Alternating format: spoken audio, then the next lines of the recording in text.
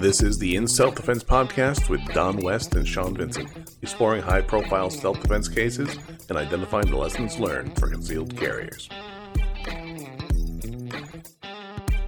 What's happening, everybody? This is Sean Vincent. Thanks for listening to the podcast. Today is going to be the first part of a conversation I have with Don West. He's National Trial Counsel for CCW SAFE and a veteran criminal defense attorney, and our friend Steve Moses. Steve is a well-respected firearms instructor, self-defense instructor, and what we're going to be looking at is the founders of CCW SAFE, many of them law enforcement officers or former veteran law enforcement officers, along with the folks on the CCW critical response team, also people with a long history in law enforcement and investigating crimes and dealing with homicides. They've put together a list. It's not a comprehensive list or all-inclusive, but it's a great list of talking points for things that armed defenders, concealed carriers should consider about the post-incident actions. Those are the events that happen immediately following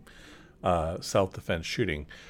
A lot of concealed carriers obviously imagine a circumstance where they'd be forced to use deadly force to protect themselves in a life or death situation, but it's not as common for armed defenders to even know what the immediate aftermath of a self-defense shooting looks like, what the legal concerns are, what the safety concerns are.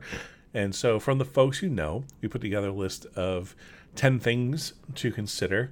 The first issue is going to be balancing the need to stay on the scene and wait for responding officers with the very real necessity that your danger might not be over, and making sure that you've secured the area or gotten to a place where you and the people that you're responsible for are safe before you take the next steps.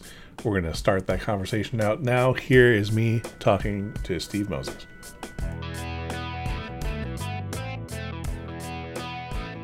And Steve, you and I had a conversation just recently about how, even if you fired and shot somebody, most of the time where if an intruder or an attacker has been shot, they're going to try to break contact and get away, but that doesn't necessarily mean the danger's over. Or even if you've incapacitated them partially and they're on the ground, that doesn't mean the danger's done, does it? Oh, that's absolutely correct. Sometimes we're under the misperception that if we shoot somebody, the fight's over, they're going to lay there. Matter of fact, they're always going to be incapable of fighting. Reality is that most people that are shot with handguns survive. If you can make it to the emergency room conscious, there's a very good chance that you're going to be, leaving the hospital within a week or so. Handguns are not particularly effective in terms of stopping an aggressor right there on the tracks. Basically, they just drill holes in people. And if you do not hit, say, for instance, the central nervous system, or perhaps a large, vein, artery, the heart, basically they've got a good chance of continuing the fight, if you will, for 20, 30 seconds. As a matter of fact, I shared a video with you that we discussed. I believe this was a attempted robbery in South America, where a security guard shot another person in the neck. Appears that it pierced the carotid artery, and that gentleman, I guess I call him a gentleman, basically he stayed in the fight. He was a threat. He was attempting to kill the security guard for probably 15 or 20 seconds before he finally actually just expired of blood loss and passed away there on the scene. Yeah, I recall that video. That video gets perceptibly more red as it goes on from the beginning to the end. That's the point. So, Don, we talk a lot about from the legal perspective that you don't want to really leave the scene of a self-defense shooting, but there is like some provision there when it comes to getting a safe distance from somebody who you don't know if they still pose a threat. Sure. The reason you don't want to leave the scene is because a prosecutor will ask the jury at some point to infer some consciousness of guilt because you fled. So it would be viewed negatively in the context of self-defense. On the other hand, if you haven't secured your personal safety, if you're concerned there are others that may be a threat to you, it's vitally important to get to a safe place first, even if that means leaving the scene and going to that place. It doesn't change the other things that we'll talk about that you do in terms of calling 911 and how you interact with the police. But first and foremost, after you've been involved in a life-threatening event, you have to be sure that your life is no longer threatened and get safe. So there's a bit of a balance. Sean, you and I and Steve, we've talked about cases that on their face appeared to be valid self-defense shootings, but because the individual fled, maybe didn't report to the police, but was apprehended sometime later, it clouded their entire self-defense claim, even though we think that had they remained at the scene, it would have completely changed the perspective of the investigating officer. So that's a consideration, but first and foremost, be safe yourself. Yeah, well, Mike Darter, who's one of the founders of CCW Safe, talks a lot about the second fight, right? How the first fight is the fight to make sure you get out of a confrontation alive, and then the second fight is the legal fight. And on this point, make sure you're safe. We're still in making sure you've survived the first fight territory there. So, Steve, there is a sort of a window, I think, of threat. Maybe what I'd like you to talk about a little bit is just how dynamic these confrontations are, and that they don't always have. Yeah, I guess we watch westerns, and a guy gets shot on top of a bell tower, and he falls out of the bell tower, and they're done. We see movies, and people get shot, and they just fall over, and it's over. But that's so rarely the case in the actual life. So I guess maybe the mindset, if we're looking for a mindset for armed defenders, is that if they have to ever use their firearm in self-defense, that the window doesn't close immediately the second they pull the trigger. Okay. Well, first of all, that window of opportunity is going to possibly be very short. There may be a build-up to it at which perhaps there's an interaction with you and the person, or there's tension and it's starting to escalate, or it could just be someone that comes upon you in such a manner that implies, hey, this person is a danger to my health and safety. So kind of go back to the person is manifesting the intent to seriously injure or kill me. They have the ability, they have the opportunity. I have to do something right now. And there's going to be at some point when that window opens and when that window closes. And I think it's important for, concealed carriers to give some thought to is what might that situation look like?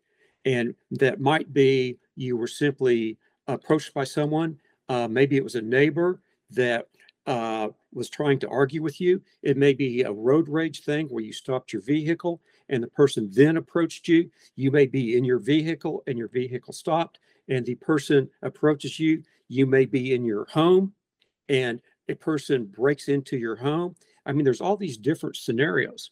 And so the most important thing to realize, in my opinion, is that there's going to be a very small window when the use of force, especially deadly force, is going to be probably legal, and that window can close pretty quick.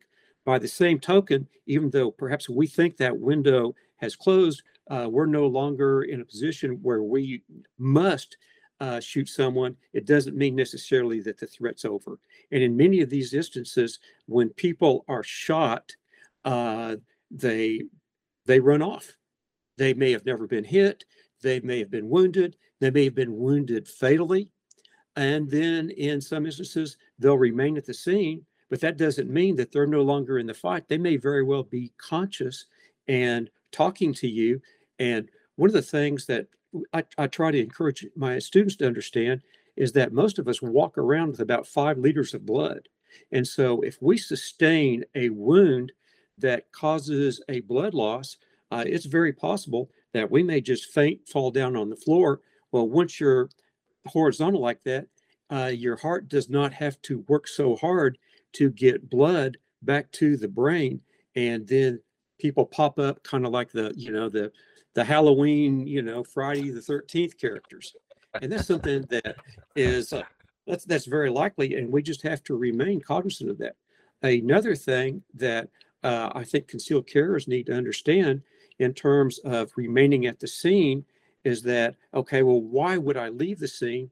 Well, and examples might be you were in your car when someone, you were at a stoplight when some came in and tried to carjack you, pointed a gun at you, you fired, you saw them disappear out of your sight.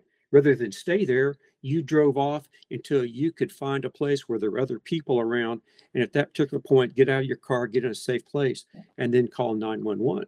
Another instance might be, and this happened to one of our students, is that he had a gang member pull a gun on him outside of a restaurant, and he shot the gang member. Gang member went down, and other gang members started taunting him and trying to go and pick up the pistol. So what happens if another person picks up that pistol?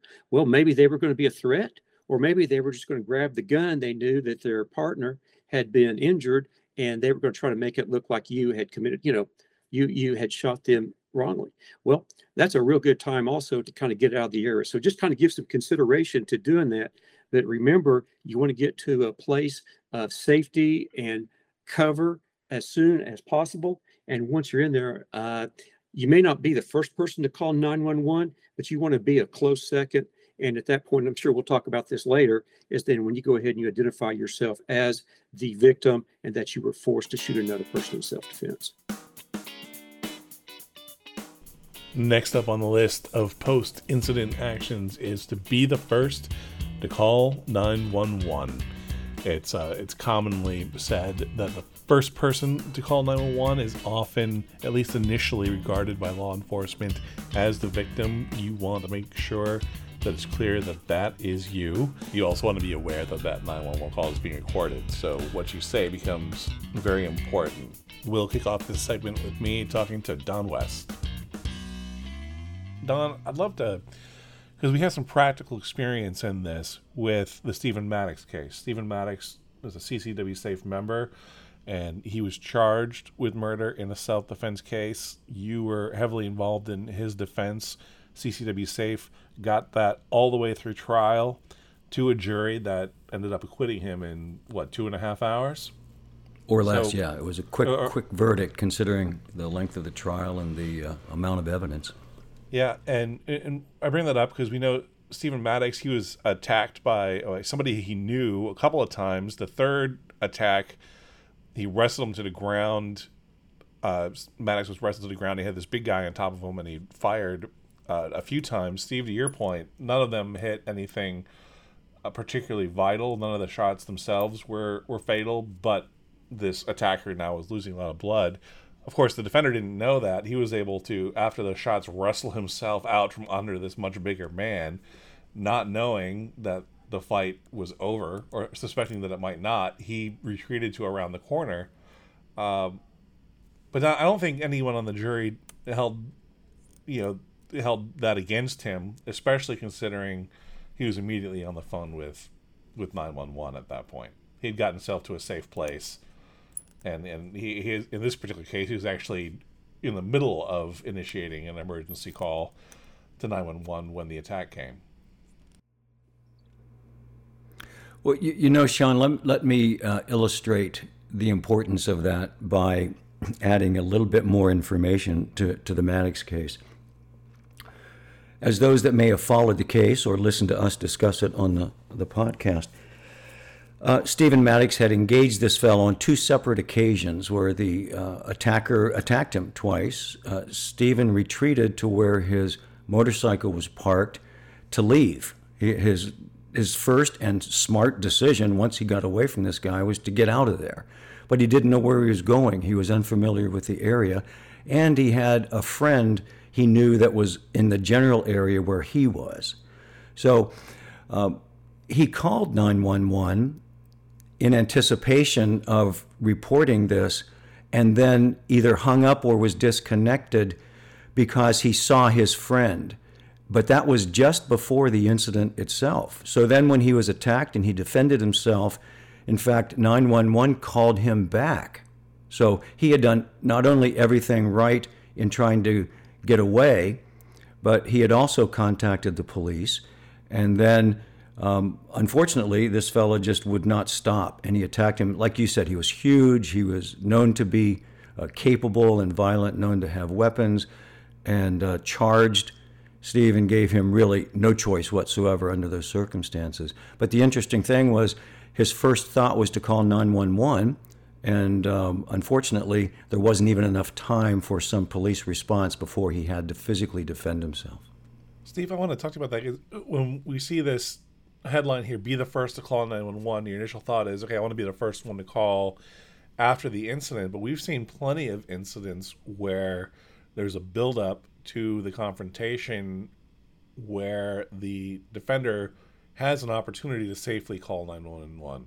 So let's imagine you see someone snooping around your house and you're afraid that they're going to try to get in. There's time to initiate, the Charles Dorsey case. There's time to initiate a 911 call before the confrontation happens. And I think that the defender gets a lot of credibility. We're looking for reasonableness in the defender's actions, and calling the authorities was one of the most reasonable things to do in that situation. Do you have any insight, Steve, on how to balance that time, like when between going to the gun and going to the phone? Well, I tell you what, again, it kind of comes back to the opportunity aspect of, what it is that justifies perhaps a deadly force response. And basically, it's about how immediate is the threat. So if I see something developing, actually what I'd like to do is get away from there or get inside, lock the doors, etc., and then call 911. And you know what? I can actually be dealing with 911 when, and then have to deal with the threat. As a matter of fact, it appears to me, and I may be mistaken, that basically leaving the phone on while your confrontation actually takes place basically makes 911 a witness of sort. And so by the same token, I also kind of caution our students and other concealed carriers is be careful what you say. Think about that. Basically, you want to go ahead and tell that person to leave you alone, stay away if necessary. If you're in a house or something to that effect, you can let them know I've got 911 on the phone and I'm armed and I will defend myself. But I see no problem, and I would actually encourage concealed carriers to contact 911 anytime that they think that their life is possibly at risk. And the other thing is a lot of people, I think, probably have a bit of a reticence, if you will, calling 911 in case the threat's not real. They really don't want to tie up 911. As long as you have a legitimate fear for your concern, or you think something is happening that might be a threat to you or others, 911 is going to be just fine with you making that call. Don, some of the police officers or former police officers that we deal with have admitted that there's sort of a presumption from the law enforcement response that whoever called 911 is the good guy. And didn't in Maddox during closing arguments, didn't they mention something like, murderers don't call 911? Sure, yes. In some less serious cases, whether it's even just a fight, the sort of cynical comments that prosecutors and defense lawyers will sometimes make among themselves is the first one to the phone is the victim.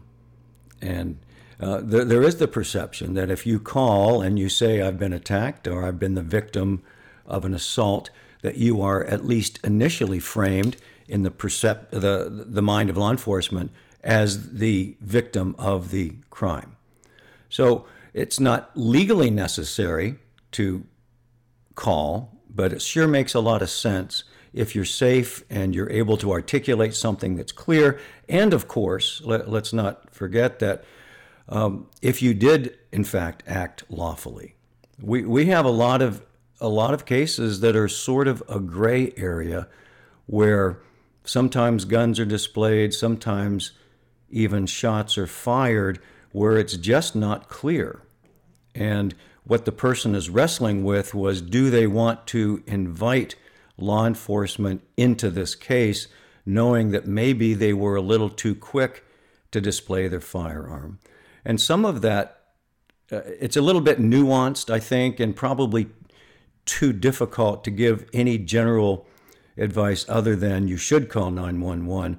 But some of these really ridiculous and foolish and unnecessary road rage cases that we get will often result in a display of a handgun where the other person was clearly wrong, and after the gun was displayed, took off. And so the question there was, well, do you want to invite law enforcement into this, or are you pretty well satisfied that the other motorist is not going to call it in? Because, as we talked about at the beginning, it's, do you want to be characterized as the victim or as the defendant? So I've talked with people, and on rare occasion, we've talked about, do we call it in? What are the chances that the other person did or didn't? And we make a decision based upon the known facts, because, of course, every case is specific to its facts. The general advice, as we've talked about, absolutely. And certainly if shots are fired, certainly if there's injuries, you need to be the person who reports the incident to 911, because otherwise, if the other person does it first, you're having to defend against their story instead of establishing what actually happened to start with. Yeah. And let's talk about that for a second. Like you say, you need to be the person, and I know from our conversations what you mean is you or someone in your party needs to be the person who calls. If it happens to be your spouse who makes the phone call, or someone makes it on your behalf, that's you're still gonna get credit for being the first to call in that particular case. Good point. Yes, of course. Mm-hmm. And I want to build on what Steve said, and we'll get to you in a second, Steve, is that this call is going to be recorded, and we know from television that anything you say can and will be used against you in a court of law if it goes there. And I don't think I've been involved in one self-defense shooting case where the 911 call wasn't a key piece of evidence in the trial. Do you agree with that? Well, I think that's probably exhibit number one, isn't it? This Awesome. is how it started, ladies and gentlemen. Sure. Mm-hmm. Yeah, and so what advice do you have? Not official legal advice, of course, but what things can we consider as an armed defender about what to say, what not to say on that initial call? Sean, I think first and foremost, you want to identify yourself as the person who was attacked, and that you want to identify yourself well enough that when law enforcement responds, they know you're the person that called. You want to dispel any concern initially that you are a threat in some way. You want to be cooperative and concerned. You want to have the appropriate demeanor and attitude, and establish the groundwork for law enforcement to view the situation when they respond. And that, as you mentioned, that doesn't have to be you. It can be the person standing next to you, or even a witness to the event. But first and foremost, you want to identify yourself as the person who is calling because they were attacked and had to defend themselves. As you well pointed out, it's going to be recorded. So it's not the time to give a full detailed history of what happened. The briefest of facts sometimes are only necessary to establish this perspective that we're talking about, and then wait until the police get there and decide what to say at that point. And we'll talk further in this podcast about some of the other aspects of that interaction with the police on the scene. Steve, what did you have in mind before we? Well, one thing I just wanted to say is that my opinion is that a lot of people that are potentially violent are very creative liars. And this is something that I've seen, based upon my law enforcement career. And if you tell another person that, hey, I'm armed, I will defend myself, even without displaying your gun, but that is, you implied that you're armed, there is at least a small chance that the other party will call 911 and accuse you of having waved a gun at them. And so then it becomes a little bit of a he said, she said deal. Law enforcement goes, well, do you indeed have a gun on your person? You go, well, yes, I do. So that's something that I kind of encourage, my students to give some consideration to. If you believe that that person might call 911 and they may do it just to cause problems for you, you need to be probably in contact with 911, or at a very minimum, contact, if you're with CCW Safe, which I am, contact them and get them involved. So Don, I'd kind of like to hear your thoughts on that. Steve, if I understand your perspective on it, there are those situations where no shots were fired. There was possibly a display, maybe not a display. There wasn't pointing a gun, but because it was an emotional event that triggered this thing to start with, the so-called aggrieved party decides, well, they'll make a little trouble for this guy. They know he has a gun, and they know that all they need to do is call the police, say that not only does he have a gun, but he pointed it at him, being unarmed and minding his own business, and then you've started that. Yes, I understand that happens. It does happen, sure. And frankly, sometimes it happens because the other person misperceives what's going on. They actually may think that they saw the gun. They may think it was pointed at them, or their idea of seeing a gun being held at the ground is that it was pointed at them. So sure, there's all of that possibility and variation and risk, which is one of the reasons that we recommend underlying it all, that if you're involved in a situation where you believe could give rise to some potential police investigation, it wasn't just words, that there could be a claim that you displayed a weapon, that you pointed a weapon, that you should be the first person to call. Sure. In the course of that conversation, you heard us talk a lot about the Stephen Maddox case. Stephen Maddox is a CCW Safe member, and he has given us specific permission to talk about his case in detail. He wants the lessons that can be drawn from his case to be shared with you guys, and that's why we're able to talk about that case in such detail. The next item on our list of post-incident actions is to initiate an emergency response.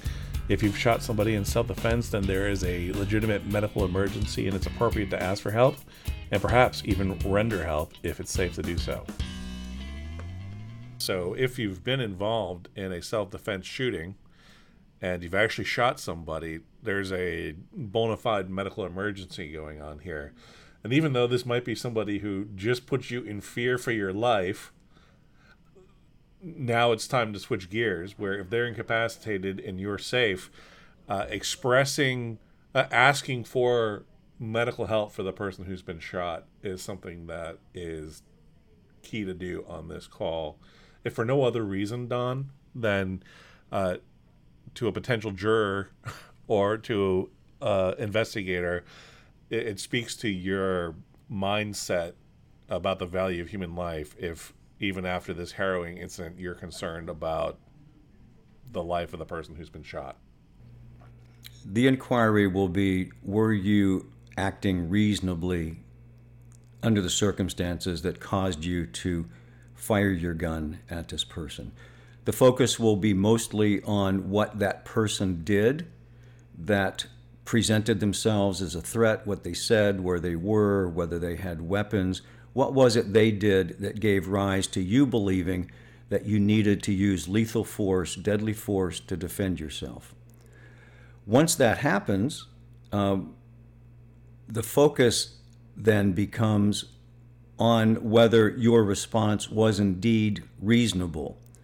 So the jury, the judge, the police look at as many of the facts as they can gather about the actual shooting. They take a look at, was the other person armed? How big were they? How fit were they? How close were they?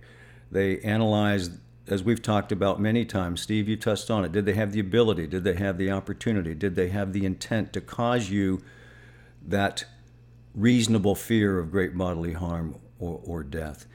And if they did, and the jury thinks that it's reasonable, then they would find that your conduct was lawful, that you acted in lawful self-defense.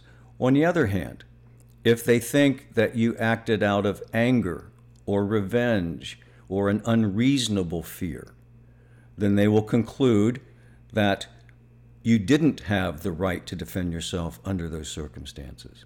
So the focus then shifts to you from the very beginning. What was going on in your mind? Why did you do this? Was your fear reasonable, or were you angry?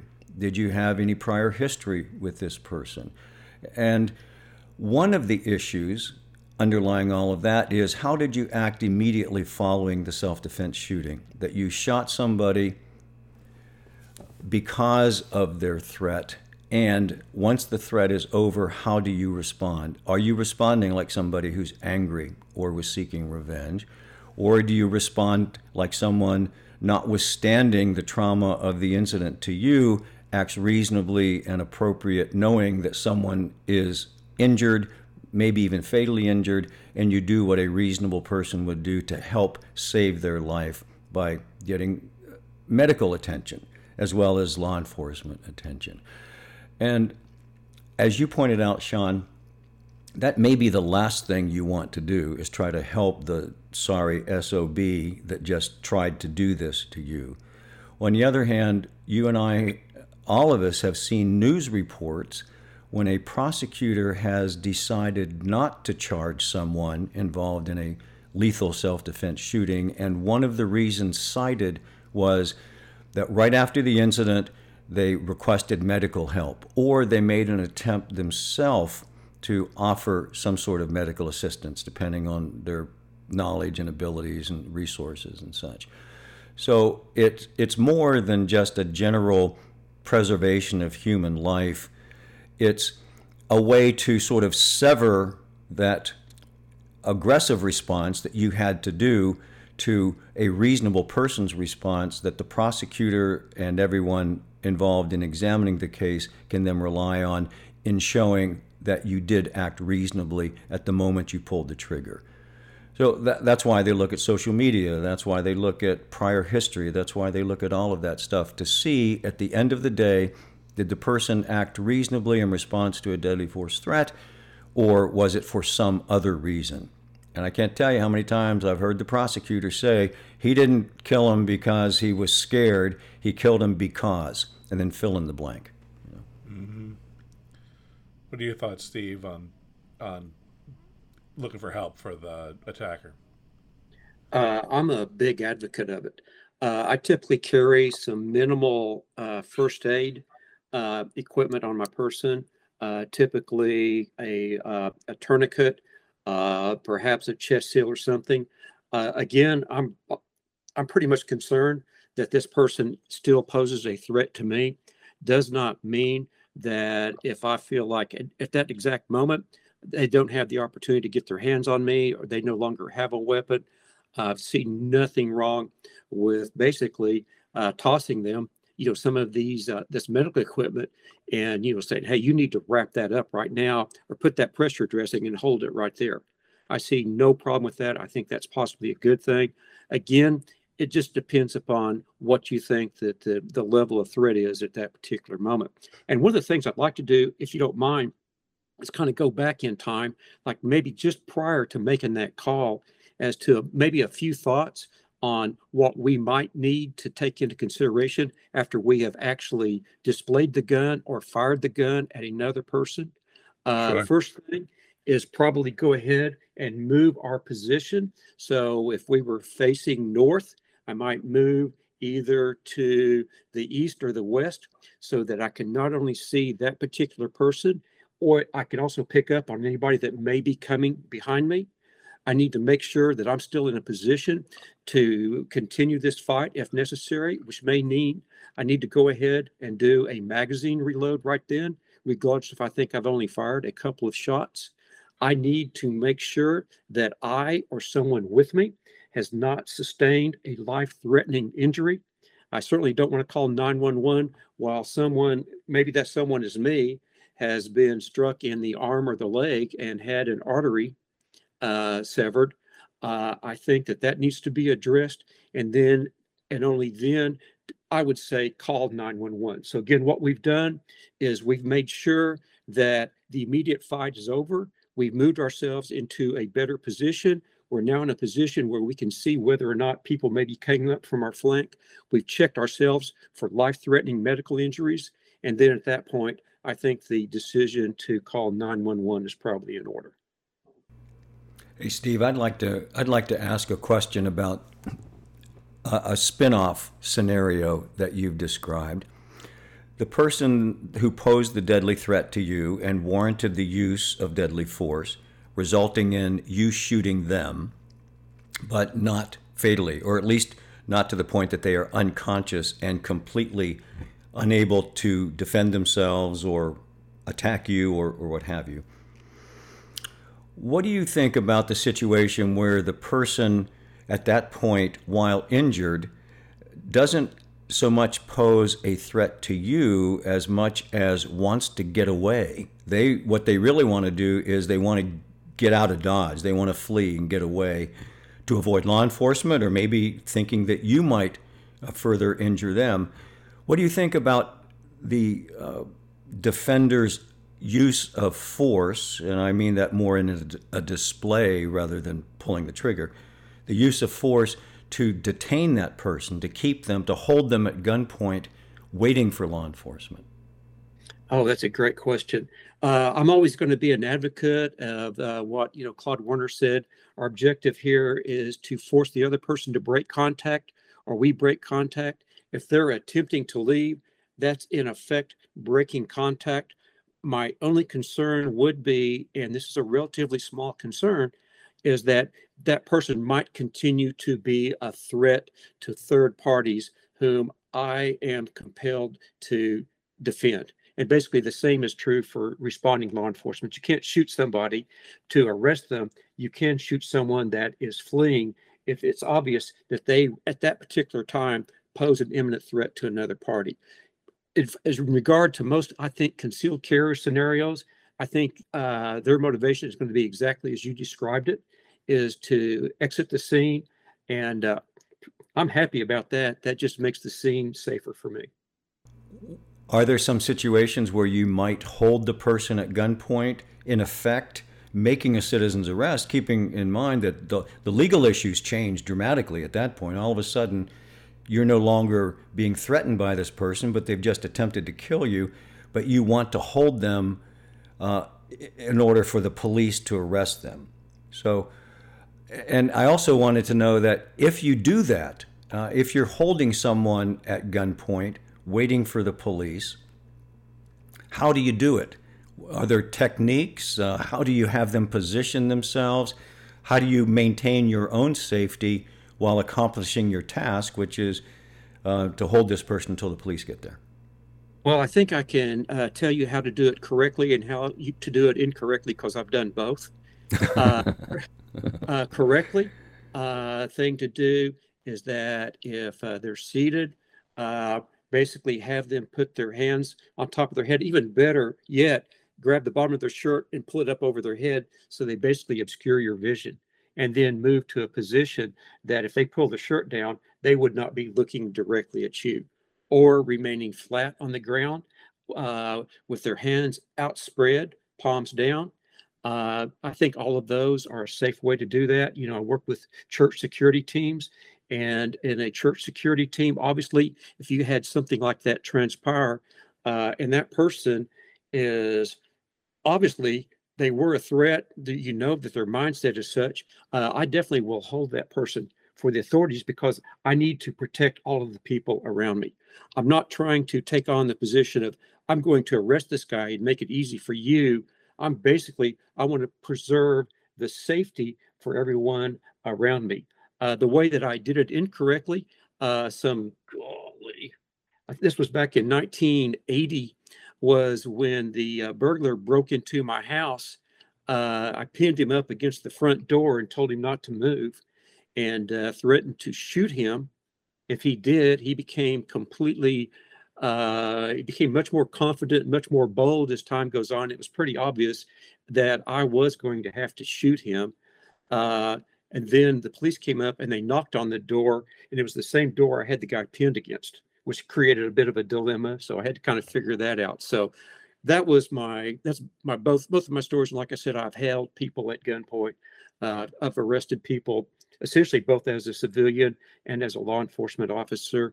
Your question is very good. There is a correct way to do that if you want to hold them, and it's going to be so that they could not get themselves into a position that they could harm you or anybody else before you would be able to intervene. By the same token, I would not point my gun at that person. That's something that bad guys do. They point their guns at people. Someone coming up may very well mistake the situation and think that that's the good guy and I'm the bad guy. And unfortunately, people have been shot and killed not only by other concealed carriers, but they've been shot by law enforcement officers. So basically, I want to do something that bad guys don't do, which is I want to go ahead. I've talked about low ready position, where you point the muzzle directly at the ground, perhaps no more than halfway between you and the threat, or you go to position Sul, which is another default position in which I can pull the handgun in very tight. We worked out of position Sul. Sul is south in Portuguese. When I'm working on, when we were doing high risk entries, it's a way I can keep the gun pulled in very tight. And of course, you can't see my hands, but I've got the gun pulled in very tight, pointed at the ground. It's obviously, I'm not pointing that. The other thing I can simply do is I can holster my pistol. And if I think that there's still a concern, this guy is going to require an immediate response on my part, I'll keep my hand on the grip. And then if I've got good skills, which I do, and I hope that other concealed carriers either do possess them or will at this point try to get them, and I know that I can get my hands back on that gun very quickly, I'll go ahead and holster that pistol. That's really the safest thing for me. It lessens the chances that I'm going to be mistaken as a bad guy and perhaps challenged or engaged by others. I guess just to put a dot on the I on the question of holding someone at gunpoint that doesn't want to be held at gunpoint, and a botched robbery, for example, or something, when they see the gun and try to run off, the rule is not to chase them. The rule is not to shoot them as they're fleeing, and 99.9 times out of 100, you let them go. If they want to get out of there, you do the Claude Warner, you do what's safe for you.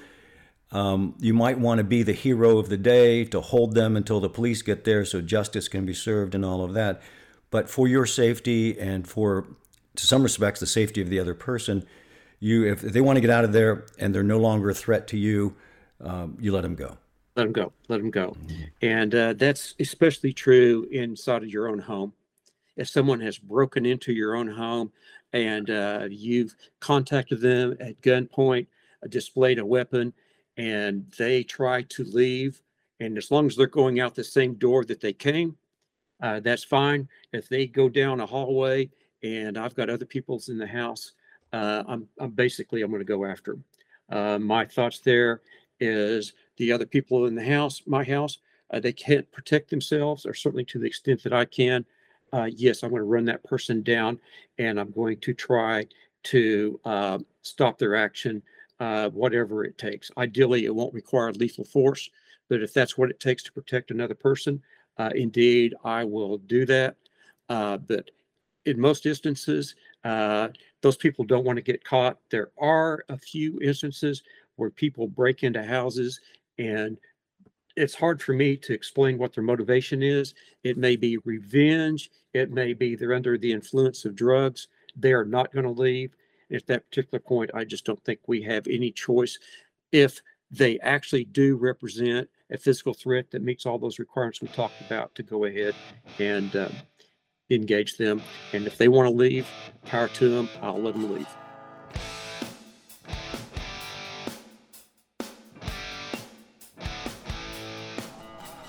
All right, guys, that's the podcast for today. Thanks for listening through to the end.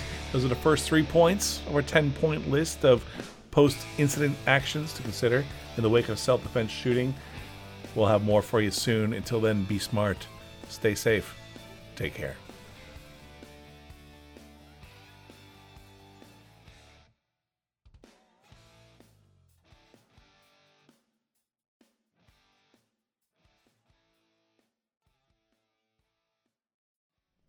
Can't touch this.